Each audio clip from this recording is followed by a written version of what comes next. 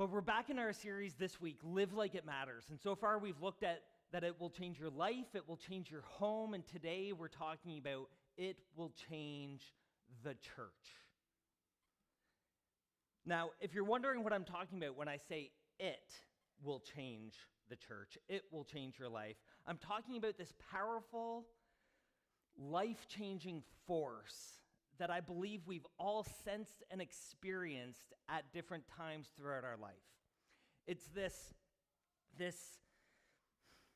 hard to describe feeling, but perhaps it was an intimacy with Christ, and you came to Christ and you were on fire and you were passionate, and it seemed like you could do no wrong. You were unstoppable. But then over time it slowly faded away. Or perhaps you've experienced this feeling in church. You've walked into a church, and it doesn't mean they have the latest and greatest technology. They could be using an overhead projector from the 80s with transparencies, but you're like, there's something different here. They have it. So what is it? How can we hold on to it? How can we get it back if we've lost it? This powerful, life-changing force that draws us closer to Jesus. So let me start by asking this question, and I'm not looking for a show of hands, but how many of you could come up with $100,000 cash by the end of this week if I asked you to? Now, I know you're thinking to yourself, well, I'd never give it to you, and you're out of your mind because that's a lot of money. And with the current economy right now, the cost of living, everything's going up. $100,000 is a lot, and we're just trying to stay afloat. But now think of a person who you love most in the world. A spouse, a child, a close and trusted friend. Think of someone and bring them to mind. And suppose I told you that this person, this loved one, is very sick. Not just a flu bug, but they have less than a month to live. However, the doctors are certain that they will survive if you get them this rare treatment that costs $100,000. What are you thinking now about getting $100,000 by the end of the week? If you're like me, suddenly you're thinking, money's not an object. If this treatment will actually cure my loved one, well, then I'll do whatever it takes. I'll sell my house. I'll sell my cars. I'll ask wealthy family members. I'll do whatever it takes to get the money. I'll set up a GoFundMe account. So what changed? Why are you willing to go to such extremes? Well, it's because you became motivated. When I first asked you, you had no incentive. It was like, well, why would I give Kevin $100,000? But in the second scenario, the life or death stakes of your loved one suddenly made you unstoppable. There was passion. And you see, living like it matters starts with passion. And it's that spark of passion that ignites the fuel for innovation. Suddenly, it's not like, oh, 100,000, we can't do that. It's like, okay, what can we do in order to get that? And that's what I want to step into. That's what's driving these church leaders to go and reach the indigenous communities, because they had that spark of passion. So I feel like we need to ignite that for ourselves, in our homes, in the church, and in the world. Because really, have you ever been inspired by someone who lacks passion? Oh yeah, let's go change the world. No! A ministry that doesn't have it lacks passion simply follows the formulas that they've used the year before and the year before that. I remember serving in a ministry, and I was wrestling with that, with some of the decisions we were making as a leadership team. And my father-in-law came in, and he kind of saw what was going on, and he said, although this one particular leader had been in ministry for 10 years, he's like, he doesn't seem to be a seasoned 10-year leader. He's just done the same year 10 times. And people become bored, uninspired, complacent. In fact, when I started there in 2009, we read a book, Fresh Wind, Fresh Fire. And it was a great book. But then year after year, I kept hearing in his sermon illustrations about fresh wind, fresh fire. And during COVID, I watched a service online, and I couldn't believe it when he referenced fresh wind, fresh fire. Now, I'm sure that impacted him greatly, but we need that fresh filling. We need to live like it matters so that we can become unstoppable. So now that we're starting to relight this passion in our lives and in our homes, I want us to take a look at how we can do it in the church so that it will transform the church. Author Curry R. Blake says, if your gospel isn't touching others, it hasn't touched you. That is a bold statement. You have to ask yourself, if your gospel isn't touching others, those around you, has it really grabbed a hold of you and transformed you? And let's be real, this is what our friends and coworkers and neighbors and those who don't yet know Jesus are asking and looking for. Because they're saying, okay, if you claim to have this life, to have this good news, to have this life-transforming power, then let's see it. Show it to me. And this is where the tricky part of it comes into play, because defining it, pointing to it, is kind of like trying to nail Jell-O to a wall. It's something that can't just be pointed to, or an object that you can give someone. It's about a passion for sharing Christ that consumes us in a beautiful way. And that's why you can have two churches next door to one another, and one you walk into and it has all the programming, and the next one has the same programming, but one can have it and the other one can be lacking it. There's something different. Are we consumed in that beautiful way to share our love for Jesus? Are you passionate to share Christ? I love this exercise that Pastor Craig Rochelle did with his team. During one training session, he asked them to write on a note card 5 priorities that would contribute to reaching new people and growing the church. And he had an answer that he was looking for in mind. But he had them all write it down, he collected them, then he started reading them aloud.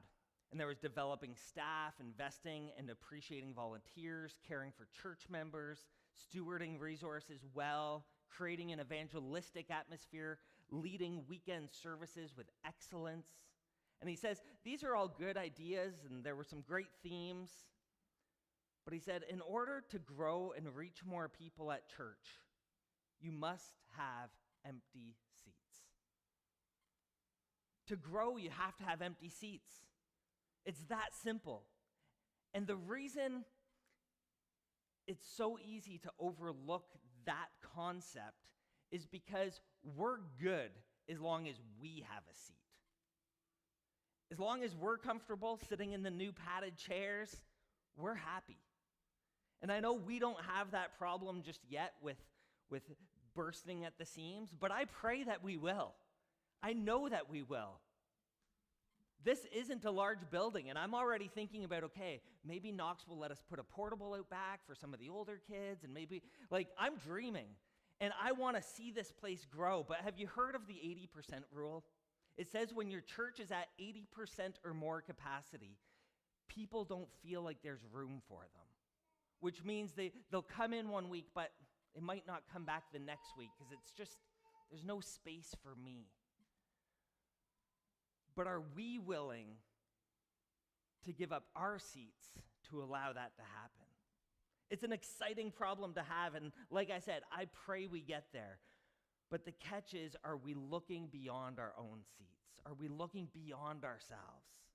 In the Gospel of Mark, chapter 12, a guy asks Jesus, of all the commands, what's the big one? Which one matters? Jesus replies, love the Lord your God with all your heart and with all your soul and with all your mind and with all your strength. The second is this, love your neighbor as yourself. So the question is, who do you love? If you love God, then you should love people. And it's safe to say that if you're struggling to love people, then you're struggling to love God. we're quite comfortable loving people who are like us, loving people when we're comfortable, but we're also called to love those who aren't like us, or perhaps when we're not comfortable.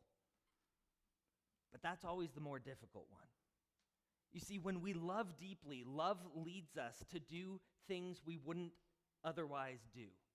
My wife and kids have been asking for a dog for years.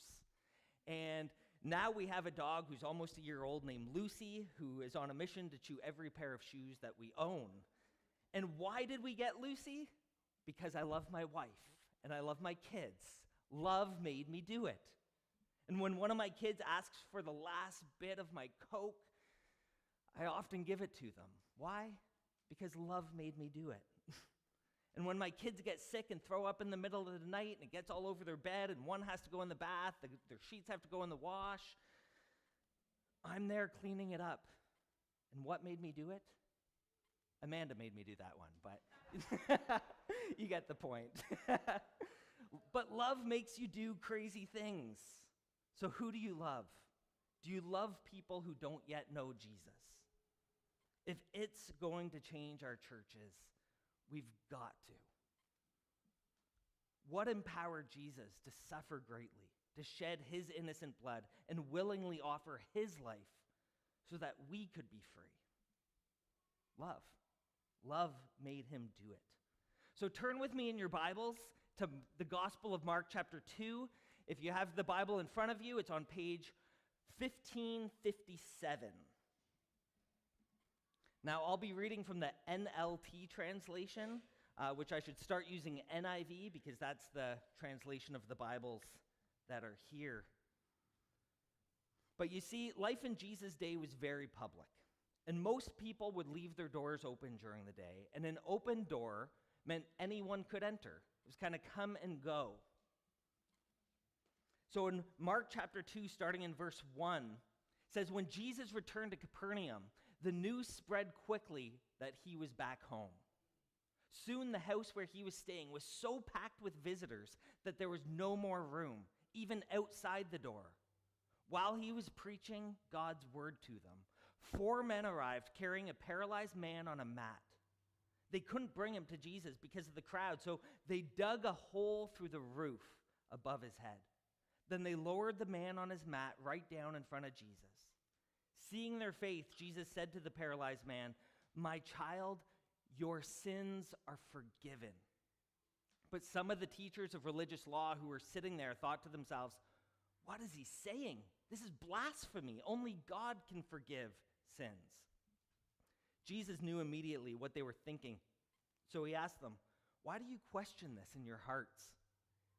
Is it easier to say to the paralyzed man, 'Your sins are forgiven,' or 'Stand up, pick up your mat, and walk'? So I will prove to you that the Son of Man has the authority on earth to forgive sins." Then Jesus turned to the paralyzed man and said, "Stand up, pick up your mat, and go home." And the man jumped up, grabbed his mat, and walked out through the stunned onlookers. They were all amazed and praised God, exclaiming, "We have never seen anything like this before." So what can we learn from this text so that it will change the church? Well, the first thing is that it is desperate for their friends to meet Jesus. These friends were desperate for their friend to meet Jesus. They were passionate. They were motivated. Love made them do it. They knew that Jesus could heal him. How did they know that? Well, it says that they had faith. Maybe they had seen it. Maybe they had experienced it for themselves, or they had heard the story swirling around town. But no matter what it was, they believed Jesus who he said he was. And when Jesus saw their faith, he said, "Your sins are forgiven." Church, are you desperate for your friends to meet Jesus? You see, for the rest of the crowd that was there that day, they probably had a sincere desire to hear Jesus. Some may have been skeptical, like the religious leaders, but these 4 friends weren't thinking about themselves. They were thinking about someone else. For the crowd, the meeting was about them. What could they get? What could they learn? What could Jesus offer them? In modern day language, it could be, well, this church makes me feel better about myself. This church has better coffee. This church has a better kids program or worship or Bible-based preaching or fill in the blank. And I know these things are being said by well-meaning Christians, but you hear the self-centeredness in these things as they say and use these words. And one of the worst phrases today is church shopping. Again, we know what that means, but the words imply being a consumer and looking for a church that will meet my needs. But as Pastor Erwin McManus asks, when have we forgotten that the church doesn't exist for us? We are the church, and we exist for the world.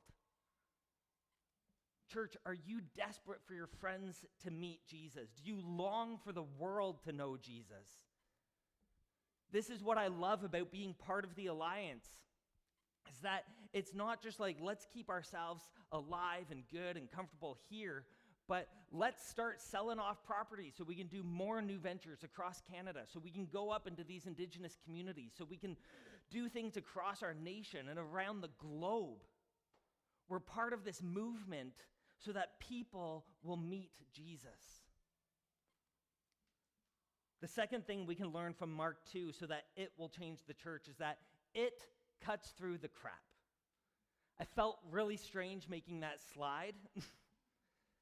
But you see, these four friends were determined to do everything necessary to get their paralyzed friend to Jesus. Crowd too big? Let's go to the roof. No opening in the roof? Let's make one. Now, the roofs on these homes typically were flat with beams about 3 feet apart, and they were covered with brush, clay, and then packed with manure. So that's why we can say, cut through the crap. Craig Rochelle describes the scene like this. Jesus is teaching. He's in it. He's on a roll. He's flowing with the Holy Spirit. A flake of dried poop lands on his head. He looks up. He sees the roof caving in. The homeowner isn't exactly pleased. Suddenly, the light of sun explodes through this gaping hole, shining around the silhouettes of these four guys looking over, about to lower their friend. And Jesus starts laughing with delight. Think about that. Now, the text doesn't say if Jesus laughed or if he giggled or had this confused look on his face, but often we've visualized God and Jesus and church and holy sacred things with this seriousness. We can't enjoy it. This is serious. But Jesus doesn't scold them or condemn them. He's not giving them a piece of his mind saying, hey, I was on a roll here. I was preaching. Instead, he sees through to their heart. He sees their faith and he forgives them and he heals this man. And church, if we are going to have it, we need to be willing to embrace the mess. We need to be filled with a passion and a desire to reach the lost at all costs. Are things going to be perfect? Not at all. I can guarantee that. But is it worth it? Absolutely. Love cuts through the crap. Love overcomes the obstacles. It's willing to bust through any barriers. Right now, I can hear our kids screaming downstairs. Is this ideal? No. Is it worth it? Absolutely. Because it allows us to meet at this time. I love hearing our kids running around knowing that they're learning about Jesus in ways that they understand. I know last week there was a couple here, I won't single them out, but they had a little one with them who was making sounds throughout the service. And I always know, especially for the moms, you feel so bad and you're like, oh, just be quiet, I really want. And I went up to them after and I said, don't ever feel bad for your kid making noise, because I would rather be in a church with so much noise than in one that's still and quiet. Because one is marked with life and vibrancy, and the other one is slowly dying. Remember, love overcomes the obstacles. And notice this, the first thing Jesus did before he healed the paralyzed man is that he healed his greatest brokenness. Jesus forgave his sins. Right before he healed the man, Jesus gave him an even greater gift. Jesus offered him grace and forgiveness. And guys, I've admitted this before. The whole concept and theology of healing is a difficult one, especially with a sister-in-law who is paralyzed from the waist down. But I know she's told me this exact thing before, is that although I may never be physically healed, Jesus has healed me in so many other ways. Jesus then says, "Get up, take your mat, and go home." And the man walked home in front of a crowd, standing in awe. Their jaws probably dropped to the ground. And church, you'll know that we have it when people start responding to the grace of Jesus in the same way that people do in this story. They start telling everyone, "We've never seen anything like this before." Which brings me to the third thing we can learn from Mark 2 so that it will change the church. It has to be a genuine faith. It is a genuine faith that brings this about. These four friends believed that Jesus was going to heal their friend. They felt it. They believed it. They knew it. You could say that they had it. This confidence. How often, when you're praying, do you feel that? Do you feel that, yes, God's listening to me, he hears me, and he's going to do what I'm asking? Like I said, I get nervous when it comes to healing. Well, this past summer, I got to go to General Assembly again with our denomination, and they always conclude our time together with a healing service. 4 years ago, I received healing myself. I haven't taken medication for my gut pain since the day of that assembly. And coming back, I was still skeptical. I'm like, okay, maybe it's just something passing. Maybe I'll just, before I share too much. Well, then they ended up using my testimony for the healing service. So I was interested to go this year. There was nothing that I was really needing prayer for. I'm just like, I just want to kind of see how the video goes and see what else happens. Well, as the service is wrapping up, Pastor Steve, the pastor from Gateway, who's leading the healing service, he asks those who need healing to stand up. And this guy sitting a few chairs down from me stands up, and then Steve says, okay, everyone around, stand up and put your hands on them and pray for healing. So I kind of get up, and I'm like, his name's Roy Snow. He's a pastor up in Barrie. And I'm like, okay, Roy, what do you need prayer for? And he's like, well, it's kind of a complicated story, but my daughter hit me in the neck with my truck. So he was a mechanic. She was backing it up. I don't know all the details, but he's like, I haven't been able to move the left side of my neck since May. This is now mid-July. And so we're like, okay, let's pray. Me and 2 other people are there, and I thought, let's see how it goes. So genuine faith, I had it because I experienced healing. Was I still skeptical? Yeah. So I let the other 2 guys start praying. We're praying for him, and nothing significant's happening. I don't even know the words I used. But as I began praying with my hand on his other shoulder, not the side that was even healed, or not the side that was even sore, my hand became burning hot. And I'm like, whew, am I just getting hot in here? Am I nervous? So I stopped and I said, Roy, are you feeling anything? He's like, no. I'm like, okay, well. And then every time I had my hand on him, it was just burning. And I'm like, this is weird. Maybe I'm just not used to this. But I know that heat sensation can be part of healing. But anyways, he said he felt nothing. So, okay, let's move on. And that was kind of it until later that night. Roy and I were meeting with some others to go to the home of the pastor who was hosting the assembly. And when I got down into the hotel lobby, Roy came to me, and he swung his neck, and he's like, Kevin, guess what? I'm like, what? He's like, I can move my neck. He's like, it's healed. He's like, I don't know if this is going to last long or what, but I haven't been able to in 2 months. I'm like, praise God. Because I have no idea how that happened, other than Jesus touching Roy. Prayer is powerful. Prayer connects us to the creator of the universe, to the God who invites us to call him Father. And prayer changes not only our circumstances, but also how we respond to those circumstances. Because prayer isn't always answered. But I do believe that God changes us as we come to him in prayer too. So that even if the things aren't answered the way we want them to, we will understand. Or perhaps we may not understand, but we're willing to trust him. So do you have a genuine faith? Or are you going through the motions? Have you placed your trust in Jesus and have a personal relationship with him? Is it living, passionate, vibrant?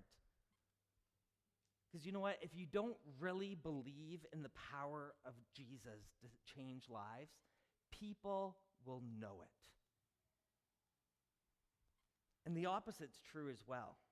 That if you believe with every fiber of your being that Christ can and will transform lives through the power of his grace, people will sense that too.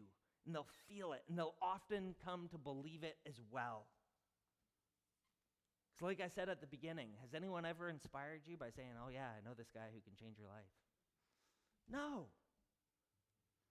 When you pray and ask God to break your heart for what breaks his, do you mean it? When you pray for healing, do you believe it will happen? When you pray for your neighbors to know Christ, do you actually pray this out of a sincere love for them? Or because, well, I should? What you pray reflects what you believe about God.